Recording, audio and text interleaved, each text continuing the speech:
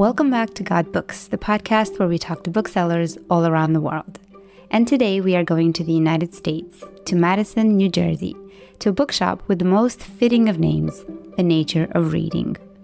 Now, the concept of this bookshop feels quite unique to me, pulling together the joy and wonder of the natural world with the knowledge and passion to fight for its survival. It is an environmental bookstore, and it specializes in seasonal reading, nature writing, and climate change books, helping spread the messages of local environmental groups and leading both children and adults to reconnect with nature and reading. I love so many things about this bookshop. How it began as a pandemic quest for more meaning, how young and brave Hailey, its founder, is, how it first started as a pop-up bookshop and then with community support turned into what it is today, how it has a tree inside the shop. Okay, it's not a real tree, but not all kids can tell. And especially how it wants to raise awareness and action when it comes to the climate crisis by taking a gentle approach rooted in love and appreciation for nature. Here's my conversation with Hailey. Good morning, Hailey, right? Because it's morning for you. And thanks for joining me today on God Books. I'm really excited to talk to you today and to find out more about the nature of reading. So I thought we could start the way we usually start these conversations, with a tour of the bookshop. I'm obviously not in the US at the moment, so maybe you can walk us through your shop. What does it look like? What does it feel like? Anything you want to tell us that would kind of take us there? Yeah, so thank you for having me on the podcast. The tour wouldn't take too long for the shop because it's quite small. I moved from a pop-up into the storefront. The storefront's only about twice the size of a big market tent. So you walk in, there's some cases right at the front, but usually what people notice right away is how the shop smells. I always have some diffusers going with some nice naturey scents. I was actually heavily inspired by one of my favorite bookshops who you've interviewed on the podcast, The Golden Hare in Edinburgh, because every time I walk in there, especially when they had the fireplace going, it would smell so good. So that stayed in my mind. And that's almost always what people comment on first when they come into the space. The shop is only about 250 square feet, maybe the smallest bookshop in New Jersey, possibly. We have our main wall of shelves that has our main categories: nature writing, climate change, eco-fiction, and things. There's a big 10-foot window where the sun shines in really strongly in the afternoon. I tried to keep everything quite light and airy to really amplify the sunlight when it comes in. So in the window, I have display books that people like to look at when they're walking by. And then there's larger books at the bottom, like cookbooks, gardening books, craft books, things like that. The other main part of the store is the children's section, where there's a very large tree, a paper mache tree that I made after opening the shop, because I really just wanted a big statement piece in the kids section. And it's one of the best things because every kid that comes in is like, is this a real tree? And then they sit on the grassy green rug, read under the tree, and they look at the bird, this little bird that I have in a nest in the tree. So, and then I just have a few other cases around that have puzzles and a few other sections, as well as a table that has my seasonal reading selections that changes every month. But the overwhelming vibe is airy, nature, feeling. There's a lot of unfinished wood and things, because I really wanted to emulate the outdoors in the shop, which really fits with the rest of the ethos of this store. I just love that you made a tree. and I should say that you are in the shop now, so I got to see the tree, and it's such a great idea. And I think this is one of my favorite parts about independent bookshops, especially the fact that you can use this space in whatever creative way you can imagine, right? So you can go crazy with it if you want. You can keep it simple and serious and elegant and quiet, or you can go really wild, and it's just the beauty of it. I mean, there's not that many spaces that can do that, and I think that's just amazing. And I love the smell bit because I recently went to a bookshop here in Spain that had the same thing. They had incense in the shop. And I thought, oh, such a great idea, because you really then, especially this shop was on a busy street, and outside there were, cars and noise, and then you just walked into this space, and just because of the smell, it felt almost sacred in a way, like now you're in a different dimension. It's so nice to engage. I try to engage like all of the different senses besides taste, I guess. I always have calming music playing, usually like something Celtic or like instrumental. I really want people to feel like they can spend time in here. And a lot of people say that it feels more like they're coming into a home than a shop, which is, something that I always enjoy hearing. That's really nice. And I want to talk also about the concept of your shop. But before I do that, as you were talking, I was thinking how different the approach is of someone working in an independent bookstore and trying to create this perfect atmosphere and really caring about the space versus chain bookstores. Because I, at some point, was listening to a podcast about a bookshop that is not a chain, but they have, well, I guess it's becoming a chain. They have 4 different bookshops in New York. And the owner of the bookshops was talking about how she's thinking of the buildings in terms of real estate, and how she's designing the bookshop so that it's a perfect balance between people coming in and feeling welcome, but not staying too long, right? Because that would be the opposite of a lot of sales in a day. And I just think it's so interesting, right? Because when you have one space and your goal is for people to feel welcome and to keep coming back, and you don't mind if they spend time there. And I just think that is really nice. And that's why we should have independent bookshops in the world. Yeah, it is something that I thought a little bit about, because my shop is so small. If there was ever a point when there was like, I don't know, 10 or 20 browsers in here, we would all be like completely packed. The shop is in a very small town. I live here in this town as well. And because of that, I've never had a moment yet where it's too crowded. And it's really nice when there's just one group in, or a couple of small groups, and I can talk with them one-on-one. Being in a small town, it's nice. I don't have to think about turnover of terms of customers in the shop, and I can really like connect one-on-one with people, which is one of my absolute favorite parts of book selling. And Hailey, tell me a little bit about what is an environmental bookstore. So as I was telling you before we started the recording, I live in the south of Spain. It's very, very hot here in the summer. So one of our constant concerns is climate change. And so we started thinking about this idea of a bookshop that focuses on climate change in some way. And it was just as vague as that. So I started to search online to see, are there bookshops in that kind of niche? And surprisingly, there are not that many. And yours was, I think, the only one I found that really zoomed in on that in a physical location as well. I think there's a couple of online ones. So can you tell me more? What is an environmental bookstore? What is the concept behind it? How did you come to that? Yeah, so my background is more in the humanities, and I used to manage a used and rare bookstore in town, and I did my master's in book history. I was always very much strongly on the humanities side of things. But of course, as you were saying, in the recent years, it just becomes impossible to ignore the climate crisis and everything that's happening. I've written about this a lot in my newsletters and things, but the pandemic was a really big shifting point for me, because before the pandemic, just thinking about climate change would cause me to spiral into a huge existential crisis. I found it very overwhelming, and I couldn't see a path forward with any actions that I could take. And then with the pandemic, obviously that was a really tough period for everyone in the whole world. And it just made me think, if we can adapt to these massive changes so quickly, there's definitely collective action that we can take with the climate crisis.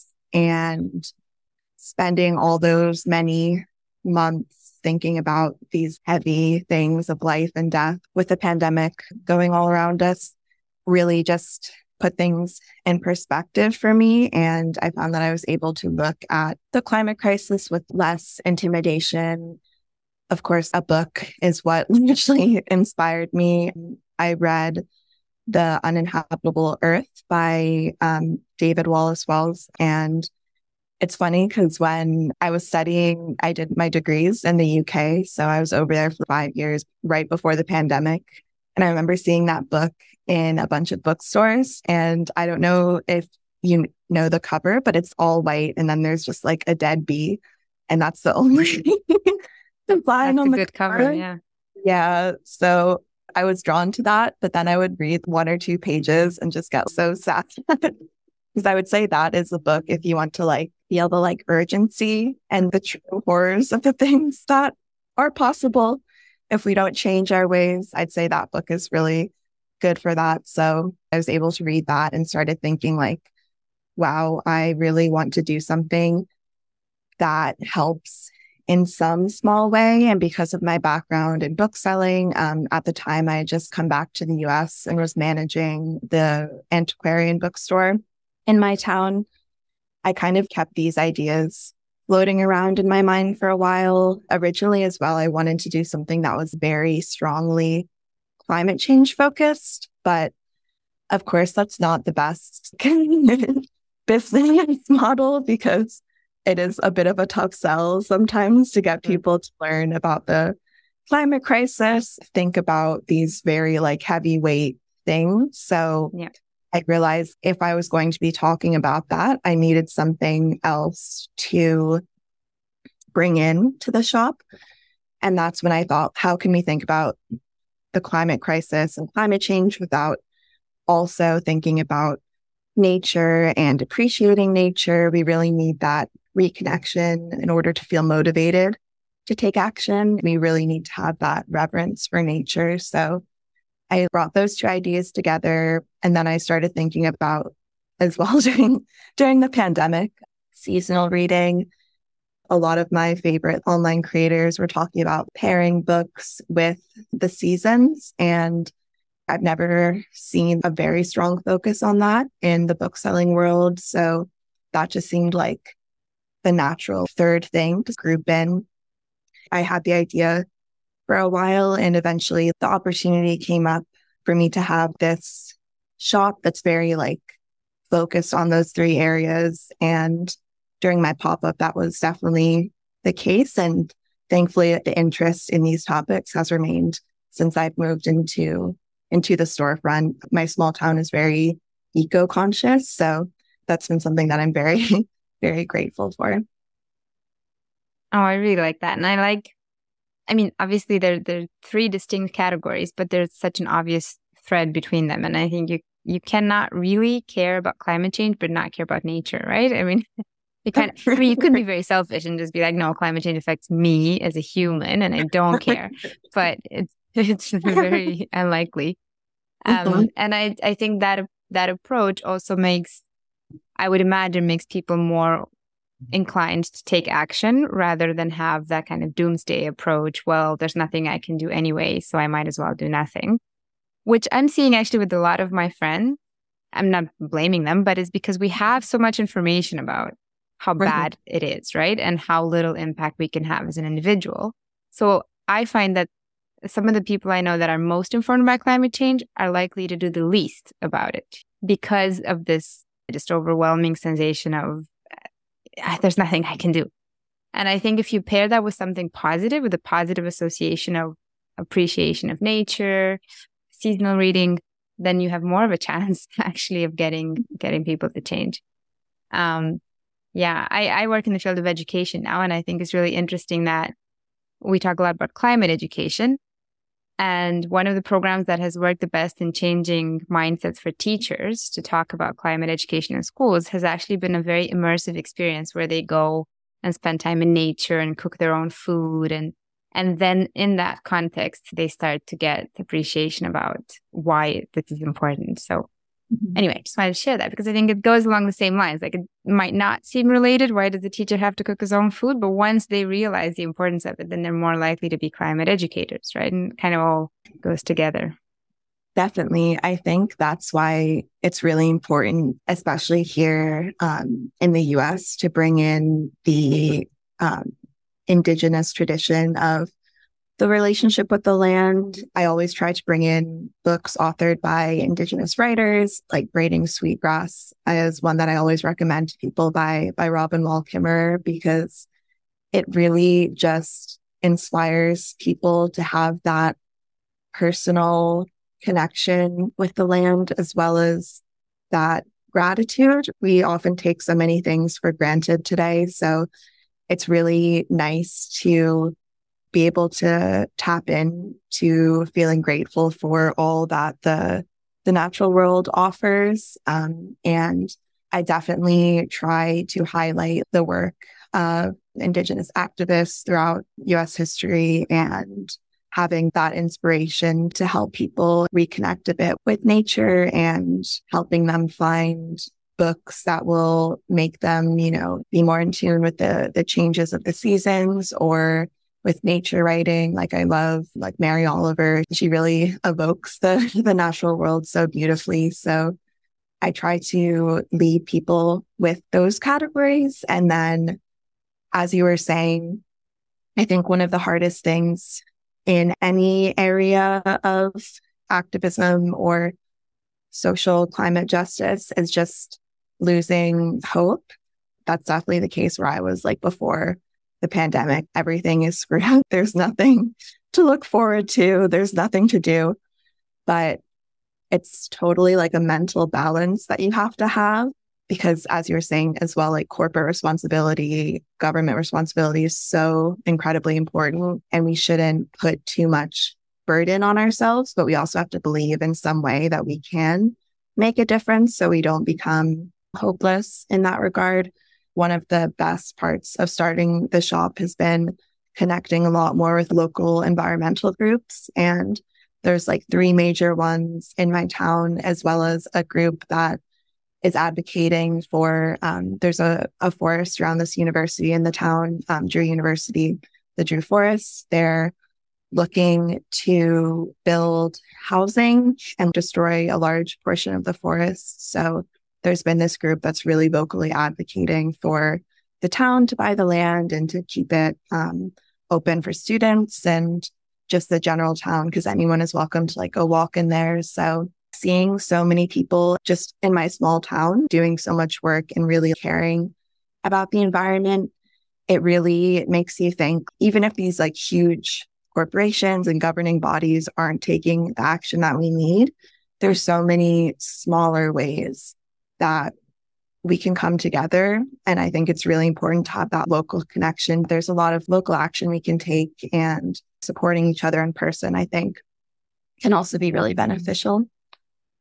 Yeah, I completely agree. It doesn't mean that we can just forget about it or be at the opposite end of it, be really desperate and anxious all day long, but do nothing either. So, and anyway, even if it's just for our mental health, it helps to feel like you're hopeful and you're taking some sort of action.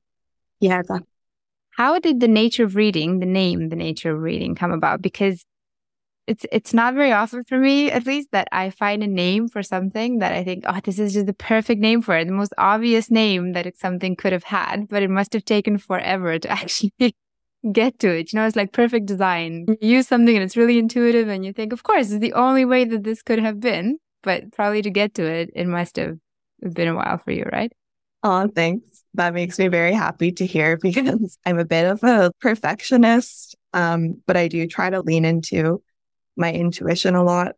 But I did spend so long trying to think of the right name. And I was looking at other bookstores and trying to, like, get a feel for the kind of style that people usually go for when naming bookstores. Like, it's usually something a bit longer than like another store that might have like a 1-word name. There's very often an element of like pun somewhere. Yeah, something is funny or something is catchy. Yeah.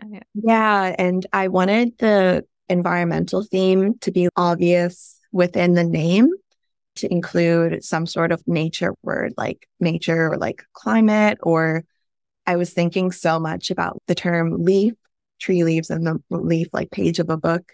And I really wanted to do something with that, but that is something that has been used a bit more in other names. So eventually, I think I was just thinking about the term nature and was thinking how it has those two different meanings, the nature found within books, like the environment within books, but then also what does it mean to read? Like, what is the actual nature of reading? How does it relate to the rest of the world and our lives and things? I think I wrote it down and I like instantly knew. I was like, this is it. So when people get the two meanings, it makes me very happy. Oh, it's so good. I really, really like it. I had an idea at one point for a book club where you would read, what was it again? Hold on. I have a lot of random ideas that I don't actually, as opposed to you, I don't turn them into reality. So yeah, it was a book club where in 1 month you'd have a theme. And then on that theme, you would read a nonfiction book and a fiction book, always on that one theme. And I was going to call it In Two Minds, which I thought was very clever because it had a pun and it was like two. And I was so excited. And then, I don't know, I dropped it. But I just love the nature of reading. I think it's such a great name. I would definitely walk into a place called The Nature of Reading, even if I knew nothing about it. So I really like it. And then the other bit I found really impressive, not just the name, is that your bookshop started as an online and pop-up bookshop on Earth Day, none the least.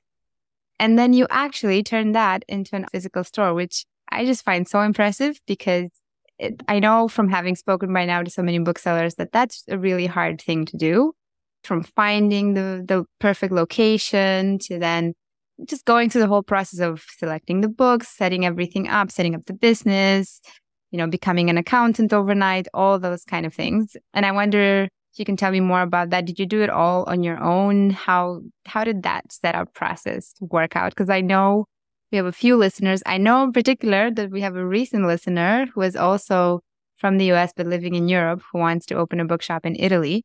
And we were talking a little bit online about just, it must be hard, right, to get it off the ground and started. So since you've done it so recently, maybe you can share a bit about how that went.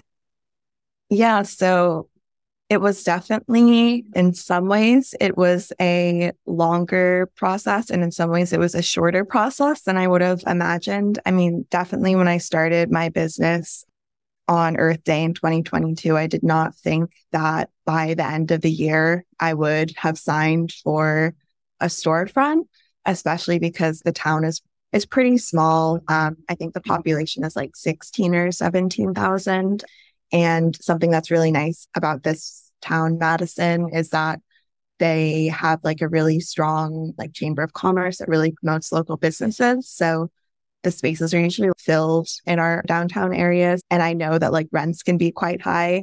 Even though I started the pop-up and stuff, I was thinking that that would be much further down the line. But to go from the beginning, I had been thinking about these things a lot during the pandemic. I was working at managing the antiquarian bookstore, and eventually I kind of came to a point where I either had to fully commit to go that route and stay in the antiquarian book world.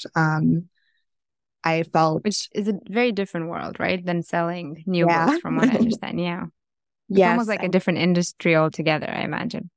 It really is. And I still love that world, but I have to say it was a little bit different going into it. As a young woman, there's still a lot of traditional ways of being in those types of stores. And something that I've really realized in the past several years that's really important to me is having like creative freedom and autonomy. I love connecting with people, and that's a little hard when people kind of dismiss you right away because they assume that you don't know as much as like an older person or other like men who happen to be in the store. So that was always a bit challenging for me. I love this of men who happen to be in the store. There's some guys just happening to be there, and you're the most knowledgeable of them all. But obviously, people will go to them with questions. Yeah, I can see that. Yeah, it's surprising how much of that, that sexism still exists. So between that and just thinking about my focus during my academic studies was mainly on medievalism, medieval literature. And I was like really into history and all of that. But my focus kept moving more and more towards the present and the future. So I really got interested in the idea of new books because of the much wider diversity of voices that are being published right now versus even like 20 plus years ago. And I really wanted like up-to-date nature climate information. With the secondhand trade, you're really limited in what you can have. Like it's really hard to curate a specific collection. One of the most impactful things that someone I had worked with said to me, I've done a lot of business training with this like local nonprofit organization for women in business. And one of the things that she said, the one I was working with said to me was, what would the store promote that is beyond independent bookstore, read locally, shop locally? Like what is the sort of niche or like, what is the other meaning there? And that just really clicked things into place in my head. I was like, I started connecting all the dots in my brain. I'm about an hour outside of New York here, and there's just so many amazing niche bookstores in New York, like You and Me Books. And now recently, the Ripped Bodice opened, and there's just so many cool genre specific small bookstores. I was like, that's what I want. So I left my job at that other bookstore. My only experience with it was with used books. So I like amassed a collection of used environmental books, put that on my website. There's been so many serendipitous interactions I've had with so many like supportive people, and especially in the women business world. Another woman business owner told me, oh, why don't you try doing markets? And that completely changed my trajectory. I was like, yes, that's a great idea. Like farmers markets are places where people go when they want to like eat locally. They're very eco-conscious. Most of the customers there. The farmers market had spaces open still. So I booked every other week throughout the whole season of that, which ran from June until November. Definitely the hardest part was figuring out how to sell new books because I had no knowledge of that. I did courses with the bookstore training group, tried to find all the resources that I could on ABA. And eventually I understood the process, set up an account with Ingram here, probably main distributor small bookstores use. I borrowed a couple $1,000s from family to build up my base inventory, which is definitely the hardest part of opening a pop-up or any store, especially because I'm so bad with my own age. I was 24, I guess. You're so young. It's so impressive. Yeah. To find at this age. I just sort of like, went for it. But of course, at that age, I had like no capital basically. So that was very hard to start out with. And I was really lucky to have my husband. He actually also works in the sustainability field. He works for a company that manages solar farms. So he was always super, super supportive of my following my dreams, and especially with the environmental bookstore. So with his support, local business owners being so encouraging, friends, family, it all came together, and I started doing pop-up markets. And that's kind of when I first got the feeling of being able to curate my own space. I love anything artistic, creative, crafty, and I totally went way overboard for all my market appearances. It would take like so long to do all the decor and stuff. I really loved that. And I began to grow a local following through the farmers market. I started doing other events and a larger farmers market in my neighboring town that would get several hundred people every day. And yeah, so that's... Walk me through like a day at the market. Like you would wake up in the morning. Where'd you put all the books? Where were all the books usually? And did you just drive there with a million books in your car, or how did it go? Yeah, so it's probably as messy as you might imagine. My husband and I, we live in a 3rd floor apartment. So do you have an elevator? I hope so. No. Okay. All right. So all of my books were in our apartment, which also is just a 1-bedroom. It's a little bit bigger than this shop.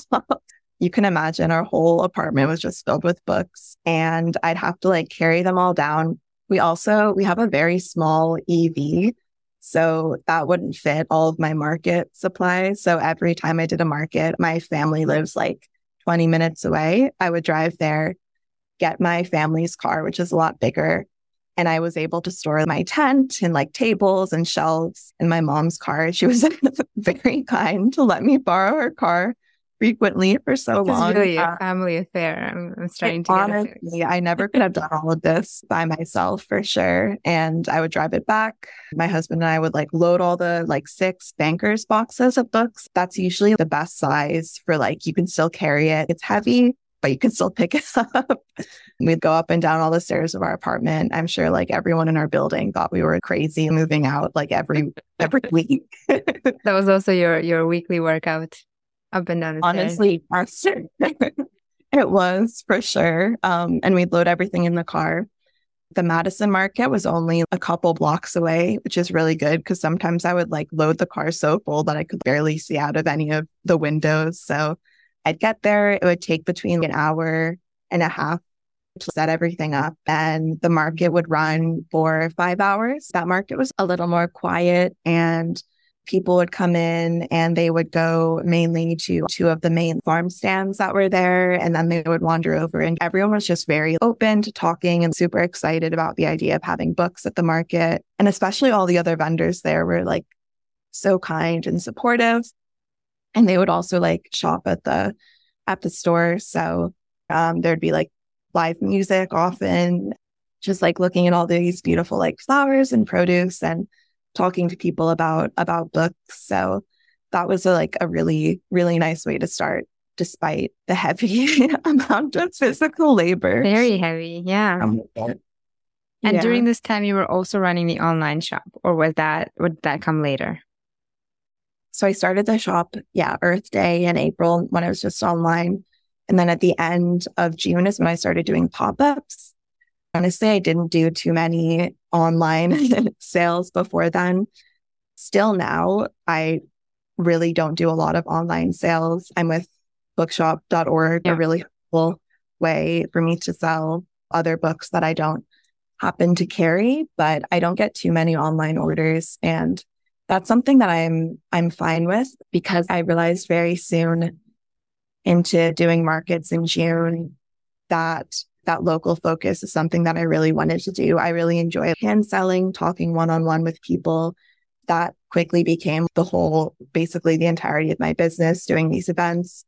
Sometimes the local environmental commission would have me at their events, and then I would meet more people there. So I had my new book inventory on my website, but I would say that, the vast majority of the business was done in person. Yeah. I mean, I can see that. I think it's hard to imagine why, without an actual physical presence and building those local connections with people, not why, but it's hard to imagine how you could make people buy from you online if they don't know you. Why would they? In the vast majority of cases, it's cheaper to buy from, we know who, the bigger retailers. It's really tricky. I think without the pop-up and without the physical location, online bookshops have very little chance, right?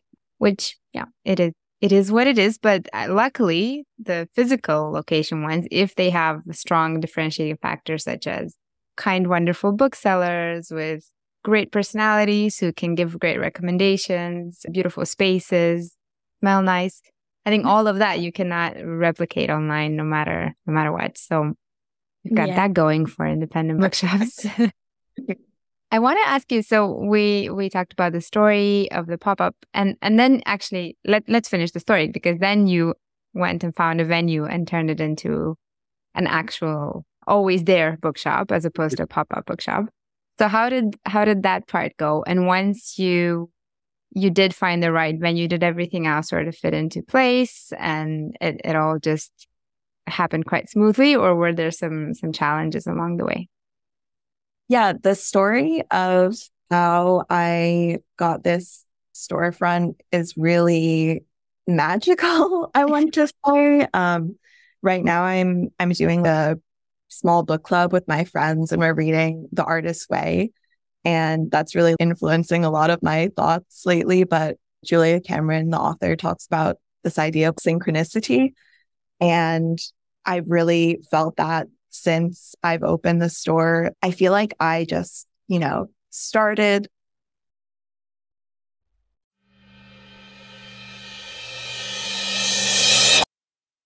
Hi there, and sorry to interrupt, but we got very unexpectedly interrupted by a power cut. Well, I guess all power cuts are unexpected, but that's what happened. Madison, New Jersey had a very, very sudden moment of no electricity. And so Hailey and I had to stop talking, and we then rescheduled for another conversation another day. I really wanted to have Hailey back on to hear the rest of the story. I felt like she kind of left us on a cliffhanger there. So let's hear the rest of this conversation. Hi, Hailey, and welcome back after what feels like a very long power cut. It's nice to talk to you again. Yes. Luckily, we're back. And I feel like we kind of ended on a cliffhanger because you were just telling me about how you managed to find the location for your physical shop, but also you mentioned the artist's way and the concept of synchronicity. And maybe you can tell me more. What is that and how did it kind of manifest when you were opening your shop? Yeah, so The Artist's Way by Julia Cameron is this really interesting book that has a 12-week program for creatives of all forms. And I've been reading it with a couple of friends over the past few weeks. And it's definitely made me reflect a lot, especially about her idea of synchronicity, which is kind of similar to the idea of manifestation. There's definitely some caveats because you have to have a certain level of, privilege and stability for these kinds of positive coincidences to take place or for you to be able to take advantage of them. That's something that that Julia Cameron doesn't touch upon like too much in her discussion of it. But when you put things out into the world, when you take action, further actions are sort of taken on your behalf by whatever you believe in. Julia says the great creator or like the universe or things like that. I wasn't too much of a believer in things like that before I started my shop, but especially I had I would say, somewhat mystical experience getting my storefront. I was walking home one night. It was the night of a full moon in December, so that already feels kind of magical. I was walking home from one of my part-time jobs that I had during the pop-up. I lived like right on Main Street in my town, basically, and I was walking through Main Street and I saw this storefront. It used to be a bubble tea place. This very, very small storefront, probably the smallest in my town. It had a for rent sign. And I think I just knew then, I felt something very strongly. This seems like a sign. Meant to be. Yeah, because I looked up the rent pretty quickly after I got home. I live like 2 minutes away from the store. So I walked back to my apartment and I looked up the rent, and it was probably the most affordable in my town that I had heard of because the space is so small and unique in that way. So that's when I started getting more and more of like the sort of otherworldly sense that this was really like meant to be. And I did go outside that night. I took photos of the full moon. I definitely like to print some for my shop. I should hang them up. But you should put them on the ceiling. yeah, I did want to do some sort of either cloud or star mural on the ceiling eventually. But yeah, it was really weird because I was at the point where doing pop-ups is a lot of like physical work, and it was getting a little challenging. And I felt like I couldn't really move forward that much with the business.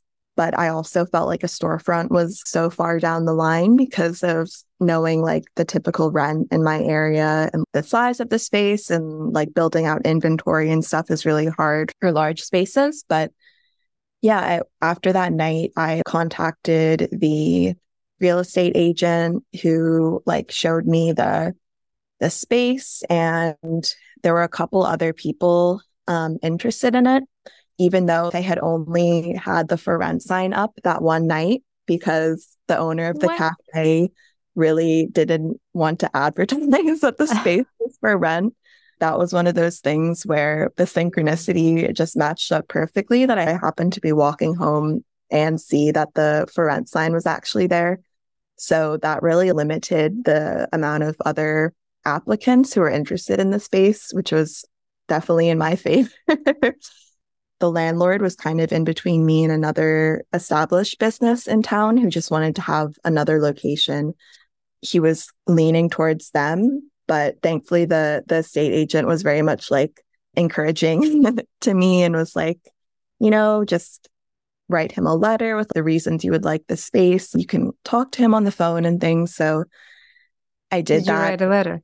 Yeah, I think it's kind of scary, especially as a young woman, to advocate for myself that intensely. But because I really felt like it was the right space, I tried not to lose hope and be like, oh, it's their space now. So I wrote him a very detailed letter and we talked on the phone, and he did basically say that my letter convinced him to rent the space to me. And soon after, I was signing the lease, and that was mid-December that I had signed for it. And January 1st is when the lease started. So yeah, after that, I just sort of went straight into 3.5 months or almost 4 months of intense renovations of the little space. I can't imagine how long. I mean, it was me and this very kind family friend who renovated the whole space with other help from friends and family. I can't imagine how long it would take to renovate a larger space. Yeah, especially when you're doing it on your own. I mean, that's just so impressive. I really, really love the story. Did it feel to you in some way like a big commitment? Because I would imagine with the pop-ups, a lot of physical work, and I'm sure you were already committed to making it work as a business, but still having a storefront is a long-term, like you're going to be there for a while, right? You can't just pack up and go next month. So did it feel like, in a way, like how it feels when you move in with someone, like now we're really doing this. I'm committing for at least a while. And was that scary in any way or not really? Yes. I don't know if it was as much a fear of the commitment as it was a fear of like, can I do this? And kind of like a fear of my own audacity to just run forward with that. Because I think between when I saw the space and when I signed the lease, I was very much in that mindset of, I think this is meant to be, like, I'm going to do what I can. So I didn't really think too much about the intimidating factor of opening a storefront. At that point, I felt very comfortable with my pop-up setup, and I really felt like I could do a space well. And like, I had worked at the other bookstore in town for a while, so I did miss that side of things. But after signing is when I started being a lot more nervous, because all that confidence that I'd built up in the past year was suddenly like, well, how much of this is really applicable to having a actual storefront? I was definitely getting a bit nervous. But one of the positive things about us doing the renovation ourselves is that I think something that really helps me in a mental health way is just doing physical things. I'm very into basically any creative hobby or pastime. So I started designing the space. I completely designed it all myself using this app on the iPad where I could like visualize things. I had a few different layouts in mind, but once I settled on that and we actually started the renovations, I really enjoyed. I always watch like, home decor renovation. Me too. They're so fun. And I'd always lived in an apartment where I couldn't make any changes. So, I mean, I'm still renting this space, but he said that I could do anything that I wanted. So it's kind of like a blank slate that I had to work with. So it's really fun to we had to completely rip out the floors, and a lot of the wall was covered with tile. So we had to take all of that off. There's like a big beam on the ceiling that we got rid of where like cabinets had hung before. Just moving from that into painting and working with tools that I hadn't before. I've always wanted to use power tools, but I've never had the space or the access to them. So learning about that was really, really fun. And I think like the physical side of the renovations really helped stabilize any worry that I felt, because working so much with my hands and actually like working in the space really helped me spend some other time thinking about more practical things like my business plan, the inventory that I had to build up to fill the space a bit better. Yeah. I mean, I just can't believe you did all that physical work and the inventory and like, there's so many talents. I'm beyond impressed. And I was thinking before we started recording now again that, I mean, I'd have to go back and check. I cannot be certain, but I'm pretty certain that you are by far the youngest bookshop founder I've ever interviewed on Guidebooks. I just think it's so impressive how many things you did on your own, especially being this young. And I'm just really, really impressed. And I also like about the story that how you got the space, the fact that you wrote a letter, which I think to me is proof that there's still hope in the world, because especially when it comes to real estate, you know, we have, I think many of us sometimes this very business-like approach that people will prefer to rent their space to whoever pays more or whoever is more reliable business-wise or whatever. And I also remember that I wrote a letter once to get an apartment. I was renting in Berlin, and Berlin is like notorious for being horrible to rent in. And I would go to all these viewings with sometimes 100 people queuing up to see the apartment, and you'd leave thinking, okay, well, I'm just going to be homeless. There's just no way. I'm never going to find a place.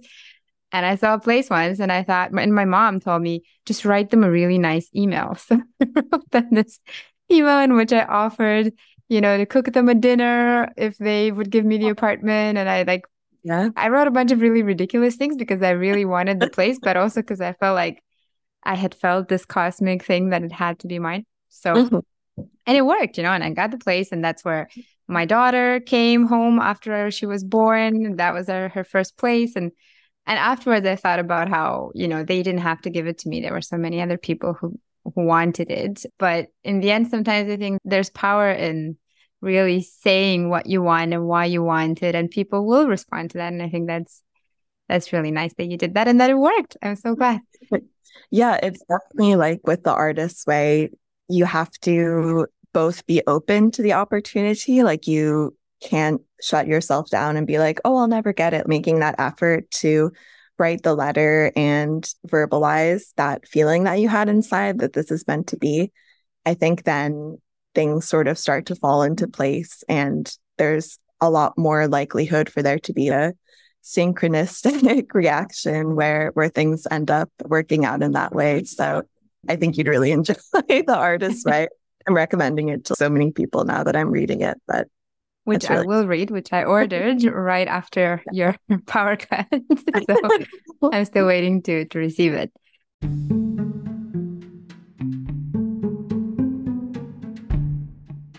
How many books are in your shop? I think between 750 and 850. Not too many. Quite a lot. Yeah. What was the last book you sold in your shop? I think the last one that I sold was a children's book, The Tree Book. I can't remember the author. It's like a board book where it shows different stages of a tree throughout the year. And it's really unique because it has transparent pages where you can kind of see the different stages that a tree goes through. So I thought that was a fun one. That's nice. What would you do if you couldn't sell books anymore? I used to think that I would go into an academic field as a librarian or something, but I think after this experience, I definitely would do something a little more based in creativity or freelance. I would probably try to do like an online shop as an artist or something like that. Interior design or something. Yeah, that would be fun. What book are you reading at the moment? So I'm reading right now The Quickening by Elizabeth Rush. And finally, what is your second favorite bookshop? I think I mentioned it before, but I absolutely love the Golden Hare in Edinburgh. I think about that bookstore every day, and I'm planning a trip back to the UK next year, and nice. I definitely need to go there. They're such an inspiration, and I absolutely love like everything about their shop. I want to ask you now, I mean, this is a really nice story, really magical. And I think this idea of working in a bookshop is also quite magical for so many people. And I know that there's people listening who think of book selling as this very romantic experience where you sit in a shop and you've got the music and you've got incense and you sell the books and it's just so nice. But oftentimes on this podcast, I spoke to booksellers about the more financial side of the business or the industry at large, how it's affected by online book selling, especially by the likes of Amazon, those kind of things. And when we get into those discussions, sometimes it's a little bit less magical, but not always. Some booksellers have told me, no, we're making it work and it's not that bad. So I'm also kind of curious to understand that side of things. Now that you've been open for a while, I mean, you don't have to tell us how much money you're making, but, how is it going? Is it a sustainable business? Because I also love that there was a bubble tea place being replaced by a bookshop. Usually it's the other way around. It's great. Yeah, exactly. So yeah, I'm just curious to know if it's working basically, and if your little town is a good place to make a bookshop succeed. When I found out that I had gotten the space in December, I was like, okay, I want to do this. This is right. But I didn't have the capital to like renovate the space because basically we had been like bootstrapping so far, which I find to be a funny term, but just sort of like self-financing. And my husband has always been really supportive in helping me cover our shared expenses as I sort of like went down this financial journey of starting my own business. It's a big investment that doesn't pay off really right away. Well, I think it pays off in other ways, but not, financially. Not financially. Right away. Thankfully, there's this business group for women business owners in New Jersey, the WCC, and they happen to be based in the town right next to me, even though they're for all of my state. I'd been working with them for a while. Through them, I'd come to like consider the idea of crowdfunding. I ended up choosing a website that's just for like women entrepreneurs. So in January, I launched the crowdfunding campaign. The renovations and the whole shop would not have been possible without all of the crowdfunders who very generously donated a lot of money. I didn't reach my final goal, which was $22,000, but we were able to raise like over $14,000. That's amazing. How did you make that happen? Because I know that crowdfunding campaigns they're tough because a lot of people are crowdfunding for a lot of things. So how did you make yours stand out? Or what was the winning strategy there? So the whole thing with crowdfunding is that almost always it happens between people who are already in the community, who you know, or know people who you know. So I think I got probably very few people who just happened to like stumble across the bookshop on the crowdfunding website. The site that I did crowdfunding with is called I Fund Women. They make it very clear that a lot of the effort has to be on your part, reaching out to people. And that was really intimidating for me. And that's something I still struggle with today because I really hate like. And that all women struggle with in general. Yeah, exactly. Yeah. It's so tough because it feels like it was very intimidating. And something that helped me with that was doing different tiers that have different rewards. And I still, things have been so crazy since opening. I still have to send out a lot of the rewards for the crowdfunding. The campaign ended at the end of April after I just opened the store, but there's reward like tote bags and bookmarks and some discounts and stuff in the shop. But I think being able to think about what fun things I could offer. Of course, it doesn't equate directly to the monetary amount that they were paying, or else that would just sort of be like me selling something. Be a bit of not exactly crowdfunding it. Yeah, but it was still nice to try to think of lower cost things that I could offer. That really helped me mentally be okay with trying to advertise that a lot. I was really lucky having already done my pop-up for quite a bit, being able to already have that base community and a few hundred newsletter subscribers that I could sort of advertise my campaign to. And I was able to post about it in my local Facebook groups. That was really helpful with getting people who maybe didn't know about the store before excited, but they were still based in the community. You're kind of asking people to make an investment that like something that they can enjoy in their town will be there later. I still wouldn't have been able to afford the renovation if family friend Charlie, if he hadn't helped me with all the renovations. That was just, yeah, that was really the thing that allowed me to just focus that money on the materials that went into everything. So I'm eternally grateful if you for had to that. pay someone as well, that would be a huge cost. Labor costs are really big. So that was really nice. And I couldn't do, of course, all the skilled things that he could do, but it was fun to try to help as I could and to learn things as well about the renovation process. And since then, so those funds went primarily to the materials, and then a little bit was towards the building out my initial inventory. Since then, it's been, I think because, again, I'm very lucky with the small space. I mean, it's a hindrance in some ways. I have to be like creative for events and be very careful about what I bring into the space and things. But my expenses are pretty low because of the rent is very low. Utilities are included. The biggest financial burden is definitely like the books themselves.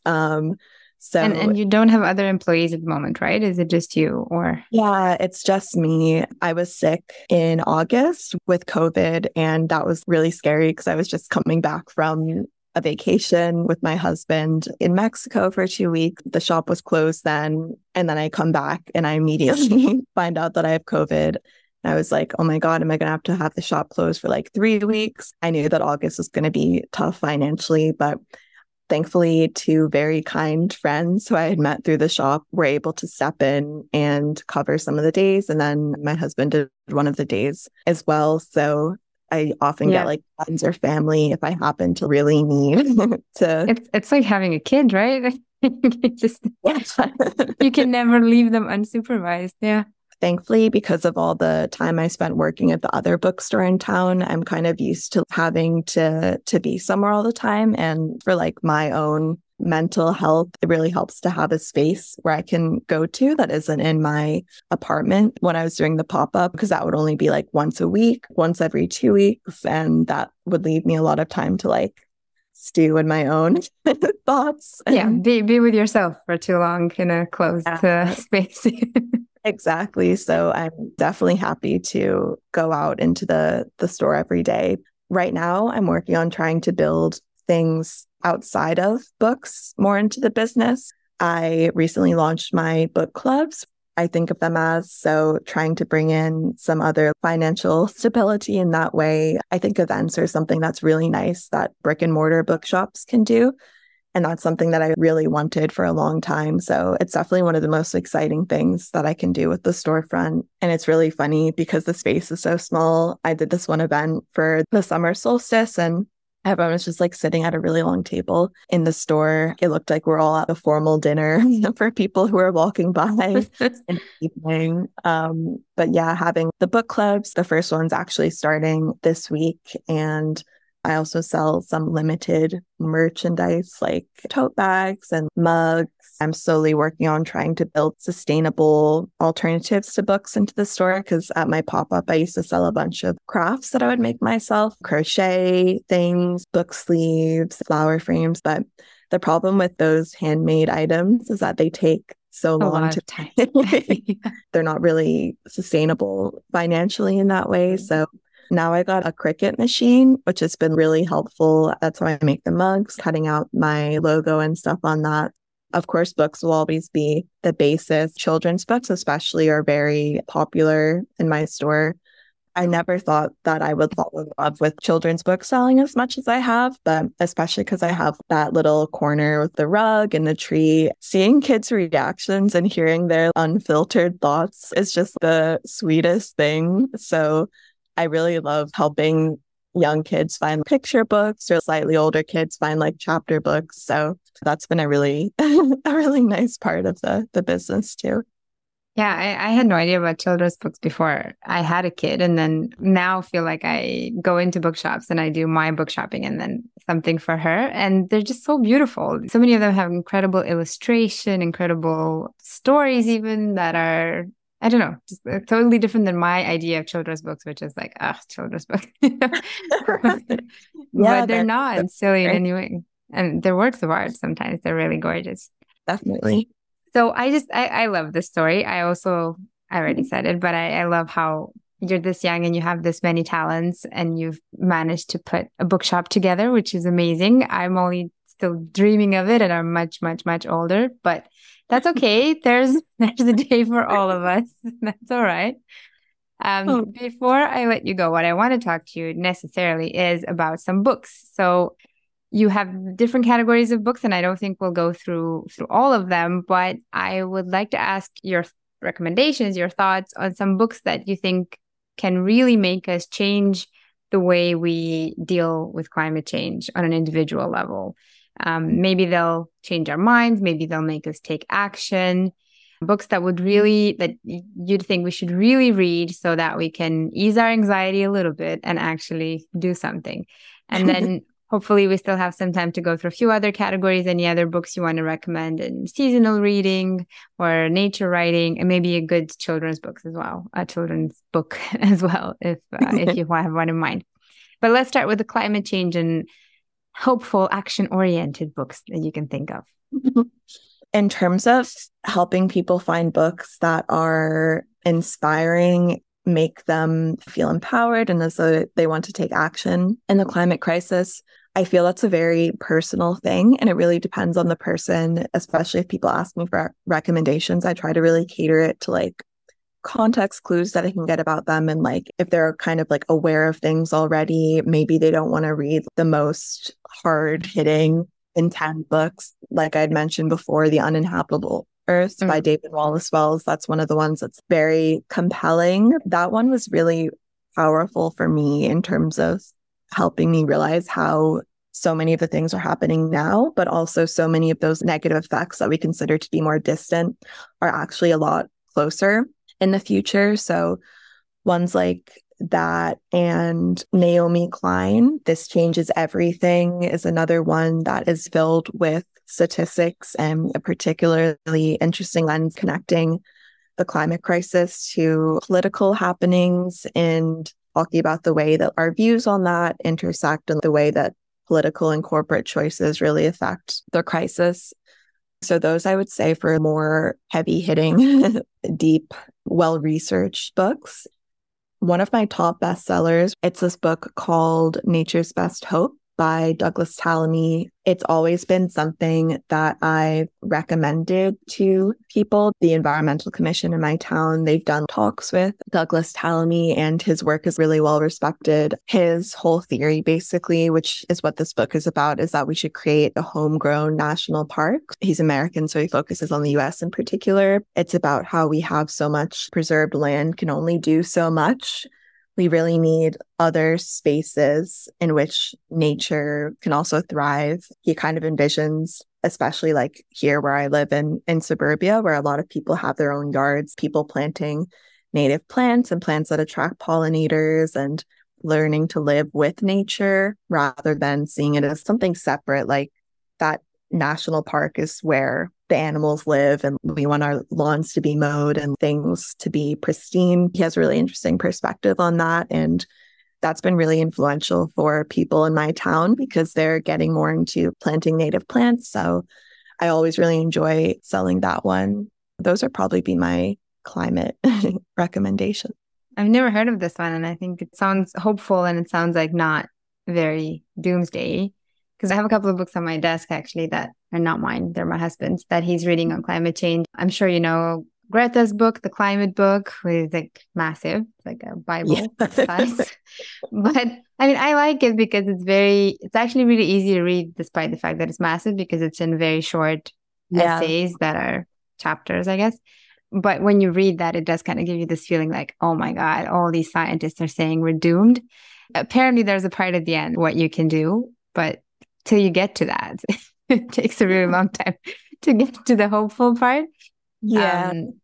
Yeah, I kind of always struggle with this on climate because I'm just also thinking of the news we read all the time. I read a lot of The Guardian, for example, and I think they generally have very good reporting. But when it comes to climate, I always have the feeling that they are very doomsday as well. We're screwed, basically. And I keep thinking, what value does this journalism have? Because it's just going to make people feel more anxious, do less. What is the Yeah. point? Even if For it's accurate, where are we Yeah. going to get with this? Yeah, I think that's a problem with a lot of climate books and just a lot of self-improvement books. And I think I'm a very practical person. I'm very idealist, but at the core, I feel grounded, practical, and I love reading nonfiction, of course. And I have this section in my shop called Navigating Life. I try to curate not necessarily what would be marketed as like self-help books, but books that inform better ways to live, like 4,000 Weeks by Oliver Berkman and like How to Do Nothing by Jenny Odell, like The Age of Surveillance Capitalism, things like that that just help people better navigate this modern world. My problem with those books and similar with climate books is that so often it's so many pages of very sad information or being like, this is our problem with our society. We don't have time for anything, all these negative things. And it's like, yes, that's true. At the end, there'll be tacked on just like a list of 10 things you can do. Yeah, exactly. It's one chapter at the end, maybe, or one Yeah. page. And I don't think that balance is right. So that's why I'm less inclined to like, unless people ask me directly, I kind of more point people towards nature writing, more towards that side of things, because I feel like that is much more motivating and provides that foundation. I think it's a larger problem with journalists and authors who don't include enough action items and like action items for people who have different amounts of time available and different, disabilities or mental health problems. I think that needs to be changed. But in the meantime, I really enjoy like recommending some of the other ones that you had mentioned before, thinking about nature writing recommendations. Like Braiding Sweetgrass is one of the top selling books at the shop because, first of all, it's just beautifully written and it really encourages that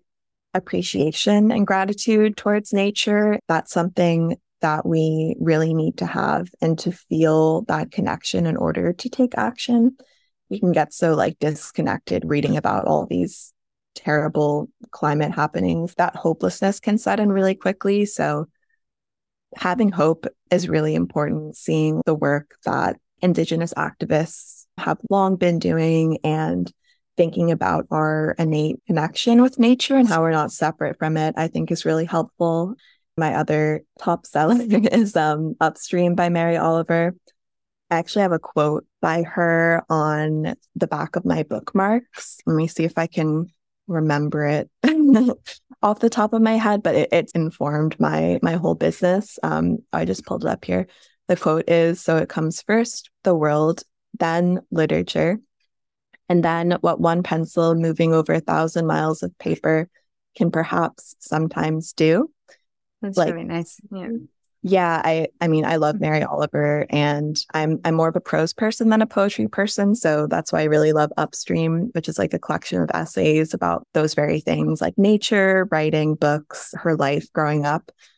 And it really makes me think those three things that are mentioned in the quote, the natural world, books, and art in general, and then creation. So for her, it's writing, but people can be creative in so many different ways. I feel like having all of those things together can really keep up the motivation to take action, like reading books where, like I was just talking about with like nature writing, where things are more positive, or even like eco-fiction, like solar punk eco-fiction that's more positive than like a lot of dystopian eco-fiction.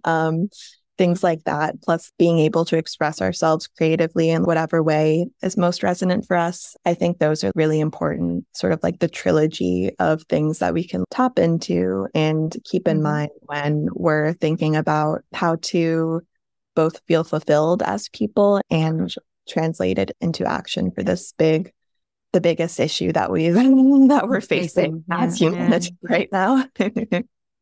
I really like this approach. I think I've never heard of this approach described in this way. I'm pretty sure I haven't. I really like that idea of not just looking at it from one angle, and the fact that as you grow your appreciation for nature and what it does on its own and the magic of it, then you're also more likely to take actual action to do Yeah. something about the climate crisis, right? Because I think more and more climate denial and climate anxiety are pretty much leading to the same thing. Like if you think it doesn't exist, or if you think it's too big of an issue and there's nothing I can do about it, ultimately it results in the same thing and you doing nothing at all about it, right?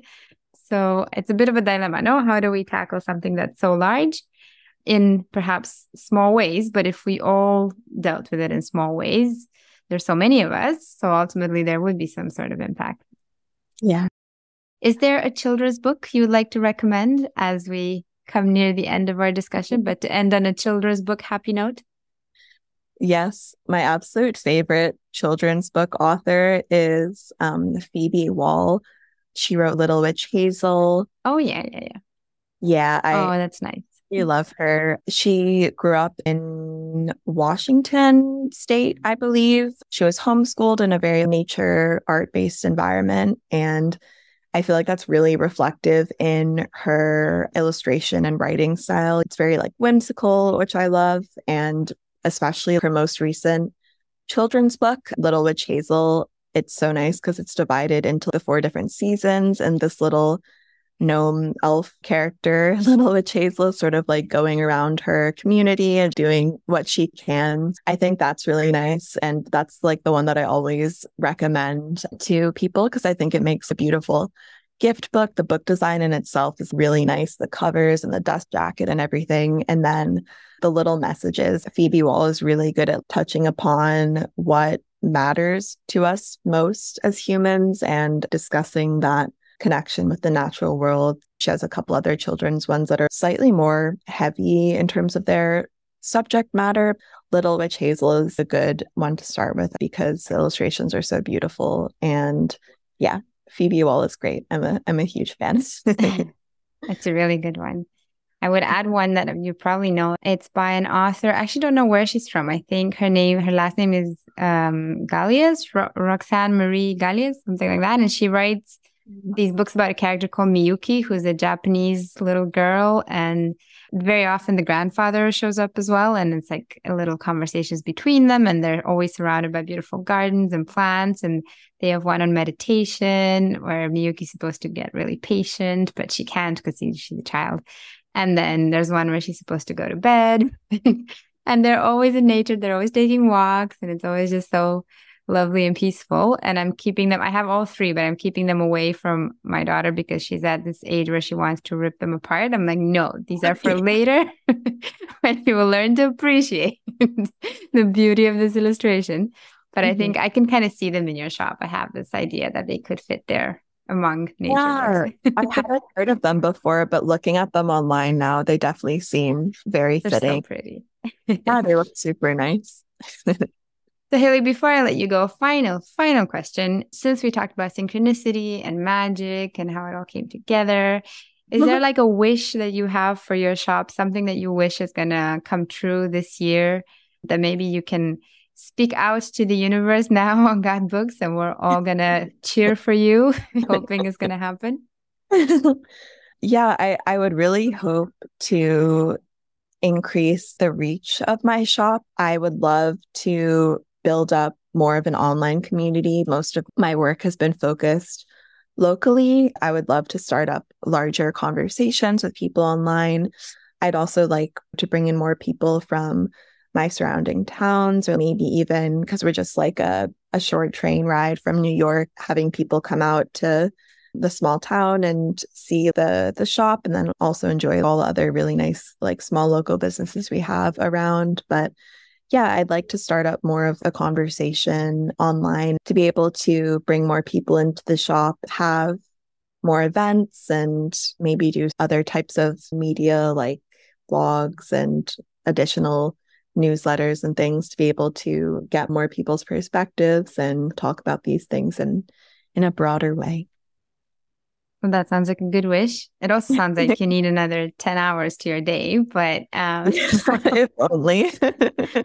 but we'll be here looking out for you and hoping that all that will come true. And yeah, thank you so much for talking to me today and the other day. And we'll keep an eye out for all your great book recommendations online. I hope you have a great rest of your week. Yeah, thank you so much for having me. This is really fun.